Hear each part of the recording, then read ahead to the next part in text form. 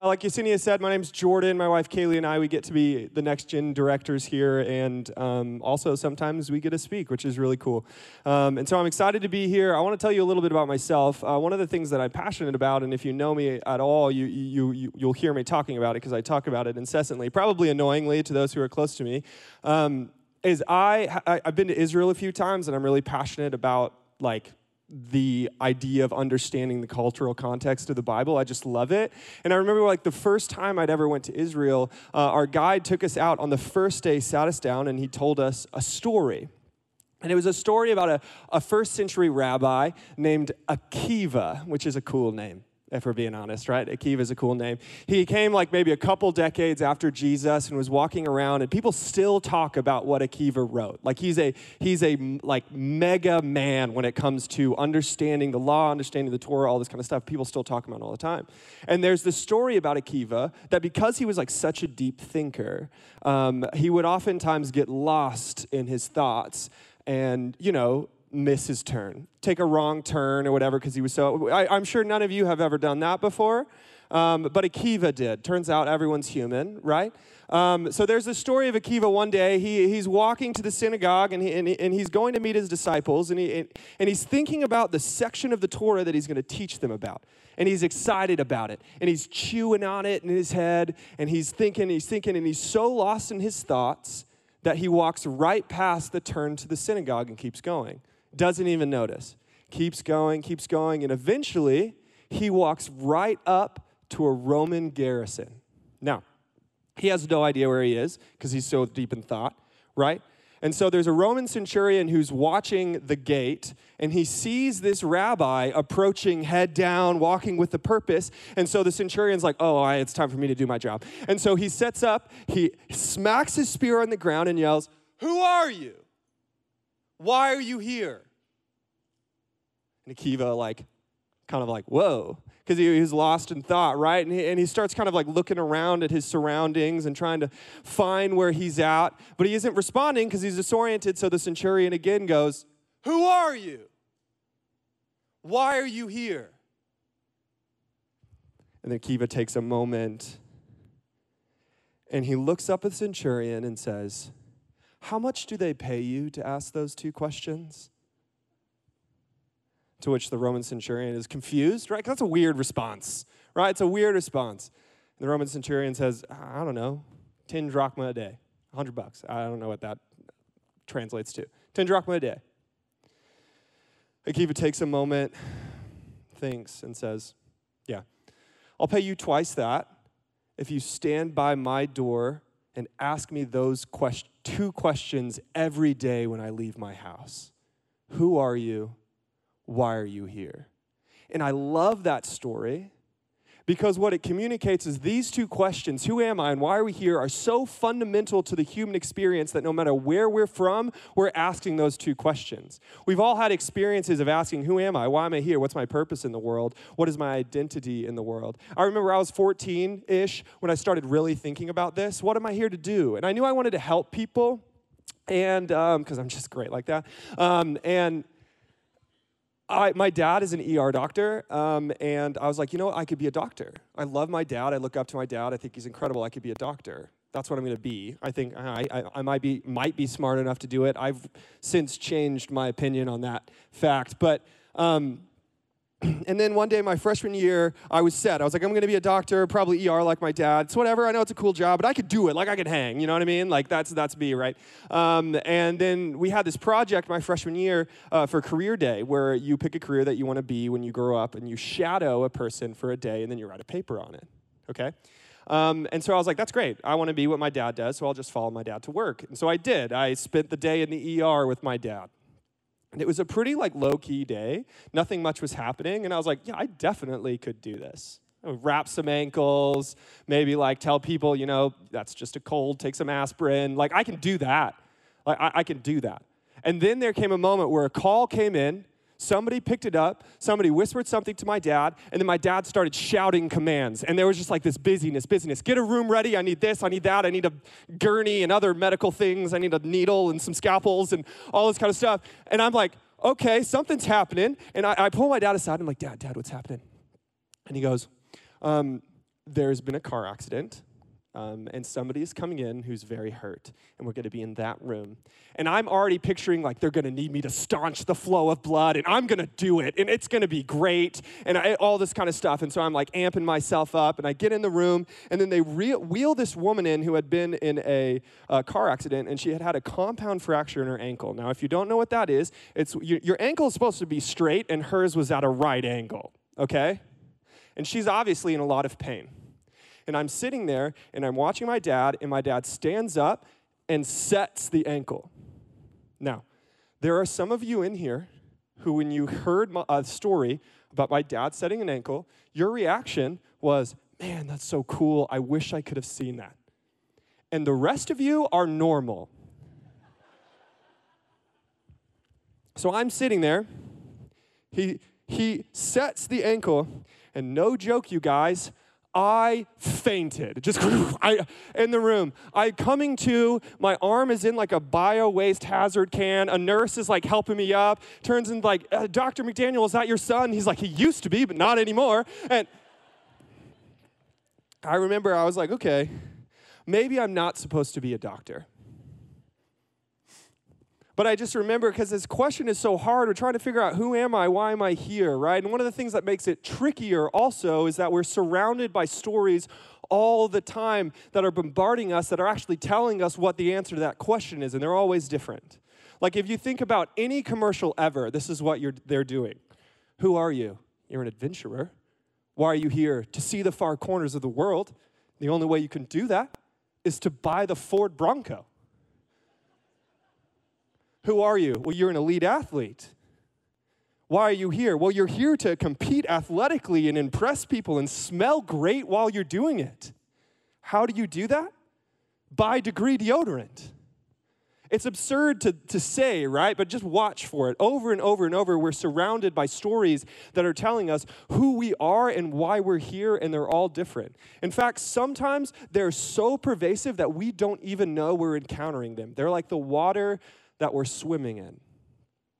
Now, we've been in a series on the Exodus, on Moses, where we've been talking about our identity, who we are, and why we're here.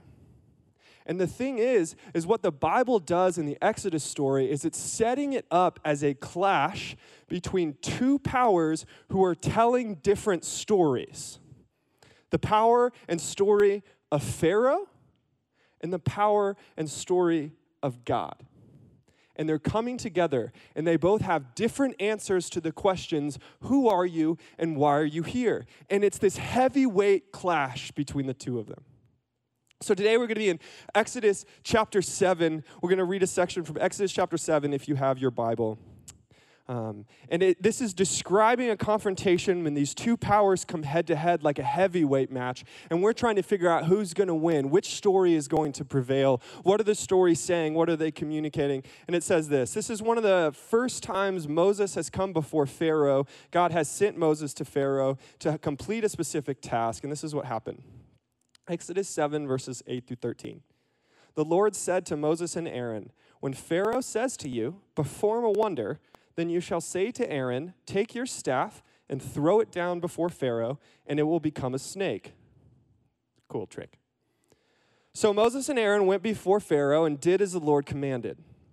Aaron threw down his staff before Pharaoh and his officials, and it became a snake. The Pharaoh then summoned his wise men and the sorcerers, and they also, the magicians of Egypt, did the same by their secret arts. Each one threw down his staff, and they became snakes. But Aaron's staff swallowed up theirs. However, Pharaoh's heart was hardened, and he would not listen to them, as the Lord had said. So we have this scene, this heavyweight clash between two powers. Who's going to win, God or Pharaoh? Which story is true, the story of God or the story of Pharaoh? And then there's this scene where there's a stick that gets thrown to the ground, and naturally it becomes a snake. And then Pharaoh isn't actually that impressed because he has friends who can do the same magic trick. And so he gets those friends to come, and they throw their snakes or staffs on the ground. They become snakes, and he's like, see, that's not that impressive. It is impressive, if we're being honest. And then there's this clash between the two of them.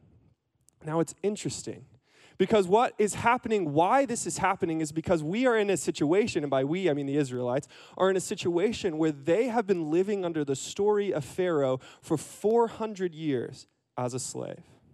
And what Pharaoh has done is he has set up a system where their worth is based on how many bricks they can make. This is the story of Exodus. He turns his people, they're flourishing, he gets scared, he makes them slaves, and now they're making bricks. And so their worth is determined based on how many bricks they make. I know it's really difficult to think about a society where your worth was tied with your production. I know it's really hard for us, so I need us to really concentrate on what it would be like to live in a world where your worth was measured by how much you contribute, right? But that's the world they're living in. And so much so that when they don't contribute enough, it was reinforced by violence. What Pharaoh says is if they don't make enough bricks, beat them until they do. Oof. Right? So the story that Pharaoh begins to tell in the world is a story that is rooted in the idea that your worth is based on your production, and they're swimming in this. They're absolutely swimming in this. But the crazy thing is it's not just them that are enslaved. If you actually look, how many of you guys have seen Moon Knight yet? Anybody watched it? A couple of you have. It's a Disney show about a superhero. It's a new Marvel superhero, and essentially he is in a relationship with an Egyptian god, and not a relationship, but they're partners, I guess. And the Egyptian god makes him a superhero. And it introduces you to the Egyptian pantheon of gods. And the way that the Egyptian pantheons of gods viewed humanity was that humanity's existence was to be slaves and serve the gods. The chief among them was Pharaoh. Pharaoh was the first and greatest slave of Egypt. Over the course of the day, Pharaoh had to do rituals that if he didn't do it, they believed the sun wouldn't move across the sky. Every single day. Even Pharaoh is enslaved by the system that says your worth is your production, except his enslavement is even more insidious because he has no idea. And he's perpetuating it. His relationship with his pantheon of gods has caused him to now create the same relationship between him and his people. He is a slave, so he creates slaves. Enslaved people enslave people. And so he begins to tell this story where your worth is tied to your production. Who are you? You're a slave. Why are you here? To produce. Now, the sad thing is, the story of Pharaoh is still alive and well today. We live in a society where we measure people's worth by their production. You think about it. We talk about Elon Musk. We say Elon Musk is worth $230 billion. We don't say Elon Musk has $230 billion or Elon Musk's wealth is $230 billion. We say this is how much he is worth. Now, you might saying, Jordan, that's just pedantics. We all know that that's not what that's communicating, except words have power. They absolutely do. We live in a system and a structure where the idea of if you're anything like me, the idea of Sabbath is that's great in concept, but I can't do that. I have to be productive every single day. I'm enslaved to productivity. We live in a system where our value is literally measured by how much we're contributing. That is the story of Pharaoh. Not only that, but that order is kept in place by violence. I don't know if you guys know this. There are 13,000 nuclear weapons in the world that we know about. Scientists agree it would take about 100 to make the world completely uninhabitable. So we have the power to destroy the world over 120 times. And yet, and those are very expensive to make, and yet if you talk to a social worker or a teacher, they are underfunded, under-resourced, and exhausted. That is the language of Pharaoh. And one of the things that happens is we hear that, and the first thing that comes into our brain is yes, but we live in the real world. This is the way it has to be. Things don't change. What it was yesterday is what it will be today, and what it is today is what it will be tomorrow, and things do not change. That is also the language of Pharaoh. And so that is the language in which they are swimming in, and that is the language that so many of us still are too. So many of us are enslaved to this idea that our worth is tied to our productivity, that we have to protect with violence. And we don't even know it. And then comes the other contestant in the story of God. God comes out of the desert with Moses, and he's telling a different story. He sends Moses into Egypt to do one thing, and that is to liberate people from slavery, to take enslaved people and make them free, to take people without a home and give them a home, to take people who don't have belonging and give them a place where they belong, a purpose and identity in the world. And it's interesting, this movement of God towards liberation is then carried out throughout the rest of Scripture. Whenever God shows up after the Exodus story, God identifies God's self with it. It is me, the God who brought you out of slavery, the liberating God. Over and over and over again, what you see is God is deeply concerned with how our world is structured, whether or not people have food or homes. There are stories of kings that get overthrown in the Bible, and the reason the Bible gives is because they didn't care for the poor. There have been stories, the Babylonian exile, which is a brutal thing where the country is destroyed and they're pulled to another country, and the reason the Bible gives in the book of Jeremiah is that they didn't care for the earth well. It's because over and over and over, what you see is God's movement is that of liberation, of bringing slaves, of breaking chains and making people free. Why? Because they're people. Not because of what they produce, but because there's inherent value in being a human being and being in relationship to God. So God comes in and he's telling a different story. Who are you? You're with me. You're a person who has value. And not only that, the way in which God is going to bring about that liberation is one specific way, and that's partnership with humanity. Partnership with humanity. He talks to Moses, and he says, Moses, I want to go with you. Can God have liberated the Egyptians without Moses' help? Yes. Of course God could. Could God have liberated the Egyptians without anyone's help? Yes, of course God could. But God chooses his method with which he's going to bring about his movement, and that method is partnership. He's going to partner with human beings who have a relationship with him so that they can go out and bring about that redemption, that liberation in the world. Oftentimes when we talk about Christianity, we make it stop at that relationship piece, and I want to be very clear. Personal relationship with Jesus is an incredibly, incredibly, incredibly important part of Christianity. It's the heartbeat of Christianity. A relationship with God. It's radical. But a Christianity that stops with personal relationship and doesn't go out any farther, if my Christianity stops only with me, that Christianity is 200 pounds soaking wet. It's not big enough. Christianity is a story not about only personal relationship with God, but it's about global redemption and global liberation that is brought about in part through people who have a personal relationship with God, partnering with God to make it happen. That's different. It's a bigger story, a story of liberation that answers the question, who are you? You're a partner with God. And why are you here? To join in what God's doing. The story of Pharaoh says, who are you, a slave? Why are you here to produce? The story of God says, who are you, a partner, a member, a family member, and why are you here to join in making everybody that? That is a different story, a radically new story that no other belief and pantheon of gods at the time had. It was completely and totally different. So the question that becomes, if God is looking for partners to bring about God's movement in the world of liberation, of justice, of home, of redemption, of reconciliation, all of those things, what kind of partners is God looking for? What kind of people join in this practical way? What kind of partners is God calling us to be to take part in God's movement? Well, who else to look at except Moses? What is it about Moses that made God call Moses into partnership with God's mission of liberation? The first thing in the story of Moses, what we find out is that Moses is a person who sees.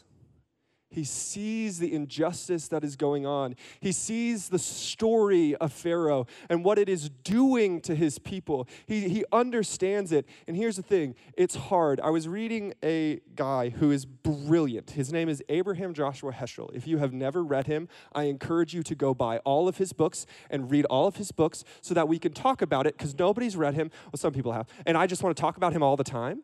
But he was talking about this. So Abraham Joshua Heschel was a Jewish professor and rabbi that lived over the course of the 1900s, 1900s, yeah. He marched with Martin Luther King. He lived through World War II. He did all of these things. Just a really cool guy. And he was talking about that one of the problems with modern humanity is we are so callous to catastrophes because we hear about them all the time. I was listening to a podcast recently, and this person was talking about empathy fatigue, about how we keep hearing about these catastrophes that are happening in the world, and there's a callousness that's forming in our heart because our brains were literally not developed to handle that much information. We were developed to care about the issues of our tribe, not the world. And we're the first generations who have now been globally connected, and we're trying to figure out how to still see and care when we're being bombarded with catastrophes. And I don't fully know how to do that. But what I do know is that people who end up fully partnering with God, giving their lives to this mission, are people who at least see one area and they see it clearly. Moses does. The next, not only do they see it, they're people who cry out.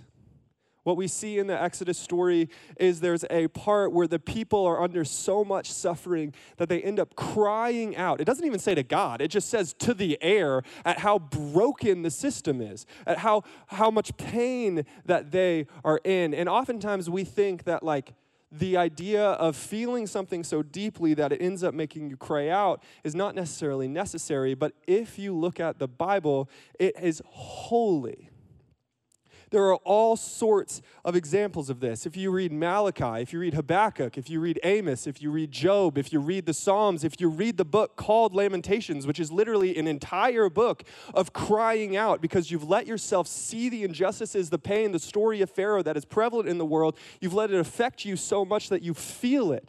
We pray things like, God, break my heart for what breaks yours. Have you guys heard this before? Some of you might have. It's this. Allowing yourself to see and allowing yourself to feel it so deeply that you end up crying out, but it doesn't stop there. It's also people who go. The story of Moses, what you see with Moses is first he sees the injustice of the people. He feels wrong. He feels it so deeply that he goes and he does something about it. And this story that he does is early in his life, he sees the injustice and his response is wrong. He ends up killing an Egyptian in order to save the slave that the Egyptian is beating. Oftentimes, we think we can't move forward because we don't know if our reaction is going to be right. But what God saw in Moses' heart in that moment is, yes, he did that wrong, but his heart was for the story of God. So we can't be afraid of moving forward and doing things wrong because God redeems even our wrongs. So God is looking for partners in his movement towards liberation. The story of God, which says, you are a partner in what I'm doing. You are valuable because you're a human being made in the image of God. That is who you are, no matter what. And we're here to join in because not very many people know that. And in order to fully take part, we have to see, we have to feel so deeply that we cry out, and then we have to go and do something about it. And we all have examples of people like this. Nurses who spend their life caring for sick people are joining in.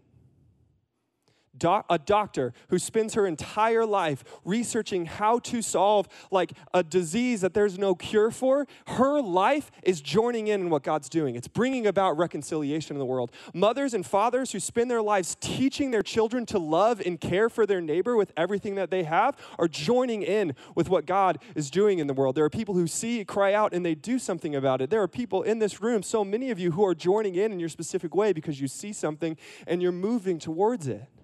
That is what it means to take part with what God is doing in the world, and you can do it wherever you are. Business people who choose to pay their workers a livable wage so that they can have a good life, that's taking part in what God is doing in the world.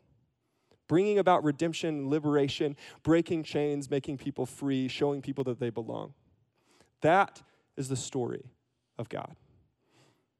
And the movement of God is brought about in part by a group of people who have a personal relationship with God and are partnering with God to bring that about. But I say in part for a specific reason. And that's because if you actually look at the story of the people of Israel and the story of Moses, eventually this does succeed, and they take the people of Israel out. They bring them to a mountain called Sinai, and there's all this really cool stuff that happens at Mount Sinai. And essentially what God does is God charges them to become the type of people that do what God did for them out of Egypt, but they do it for the rest of the world. He says, you will become a kingdom of priests, a group of people that serve as the intermediate between God and them. That's who you are. And so you see this group of people begin to try to live out what it means to be a partner with God.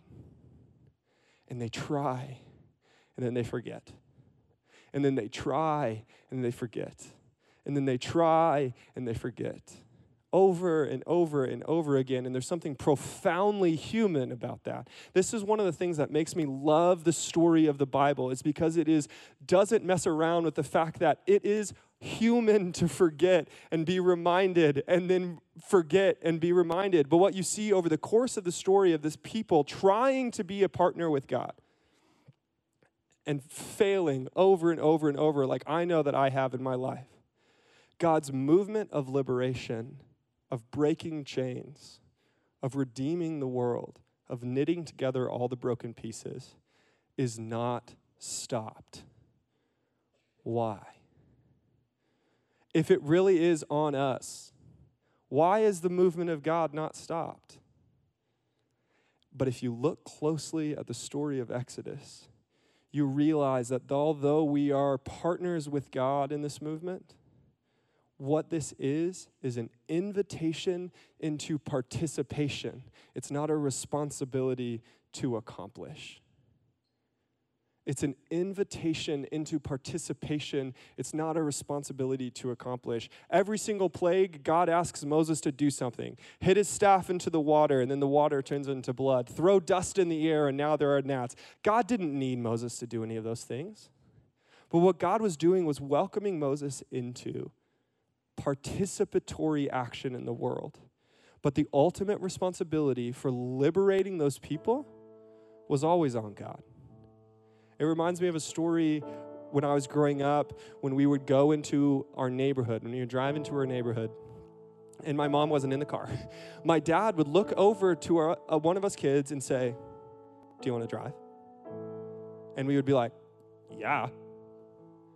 And so he would take us, he would sit us on his lap, he would control the pedals, but we steered.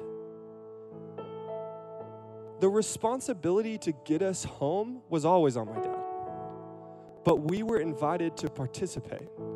Could my dad have made us home all by himself? Did he need us to sit on his lap and steer? No. But he invited us to take part in what he was doing, because the responsibility to accomplish the mission of God is on God, not us. And that's actually seen most clearly as multiple centuries later, God comes again and reenacts the Exodus in a powerful way. From the moment that Jesus was in Mary's womb, he begins to reenact the Exodus. He is born at a time when the leader is killing male children in order to stop him from being born. Who else was that? Moses. He then flees to Egypt to find refuge. Who else finds refuge in the nation of Egypt? Moses. Moses spends 40 years in the wilderness before he starts his ministry to liberate the people of Israel. Who spends 40 days in the wilderness before he starts his ministry to bring about liberation once again? Jesus. Jesus comes in Luke chapter 4 and says, "I'm here to set the captives free." That is why I'm here. The first miracle of Moses, turning water into blood. The first miracle of Jesus, turning water into wine. the Passover as the final liberating act where an innocent is killed so that these people can be born again as the firstborn of Israel, who dies on Passover so that we can come into relationship with God and literally be born again. All the images are the exact same. It's Jesus. Jesus reenacts the Exodus on a grander scale, setting captives free, bringing hope to those who are hopeless, bringing meaning to those who think they're worth nothing, giving purpose to those that think they can't contribute. That's what Jesus is doing over and over and over again on a much wider scale, because the movement of God has always been about liberation, both of our own personal hearts, but also of the world, of people who don't have homes, and people who don't have food, and people who are enslaved to productivity, who think they're not worth it because they're not producing the way that they are. Jesus came to show us that we are valuable, that we have a home, that we belong as we are. The greater Exodus was Jesus on the cross. And there will come a day when the story of Pharaoh is wiped out completely. What the Bible says in Acts chapter 3, he says, we are waiting for Jesus' return for the ultimate redemption of all things. Revelation paints a picture where all wrongs are made right, where all tears are wiped away. What Ephesians tells us is that in Christ, God's plan for the world is to unify all things into himself. There will come a day when the story of Pharaoh that enslaves so many of us is going to be wiped away forever, and it's going to be Jesus who has done that. But in the meantime, we get to participate in confronting and removing when the story of Pharaoh pops up once again. Where we are, when we are, we can set it down. When it pops up again, we can stand up against it. That's what we get to do in the meantime.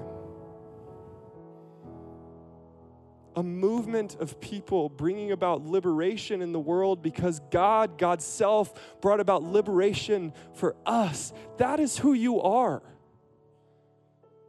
That is who I am. And that is why we're here. And if you're sitting here and you say, I have never experienced that home, that belonging. I didn't know that that was true about myself. I feel worthless because I don't produce. I feel like I don't belong. I'm here to tell you that Jesus paved a way to show you that no matter what, you belong. That you are loved, that you have a place. And you can accept it whenever you want. And so what I want to do now is I want us to close our eyes and bow our heads. And if you're sitting in this room and you feel enslaved, you've never experienced the love of God, the belonging of God, and you want to say yes to it for the first time, I want you to pray a prayer like this. God, thank you.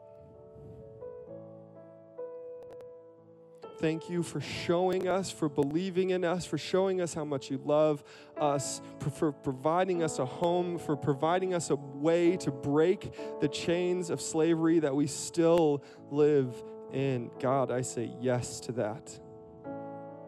I accept your love, and I will let you love me as I am. Now, if you said yes to that for the first time tonight, to take part, to be a partner, to have the identity, we want to mark this moment with an action. And so I just want to encourage you, with all heads bowed and all eyes closed, just raise your hand where you are. All right, hands down. As you guys put your hands down, it is our ritual, it is our thing that we do always to put our hands together and say, welcome home.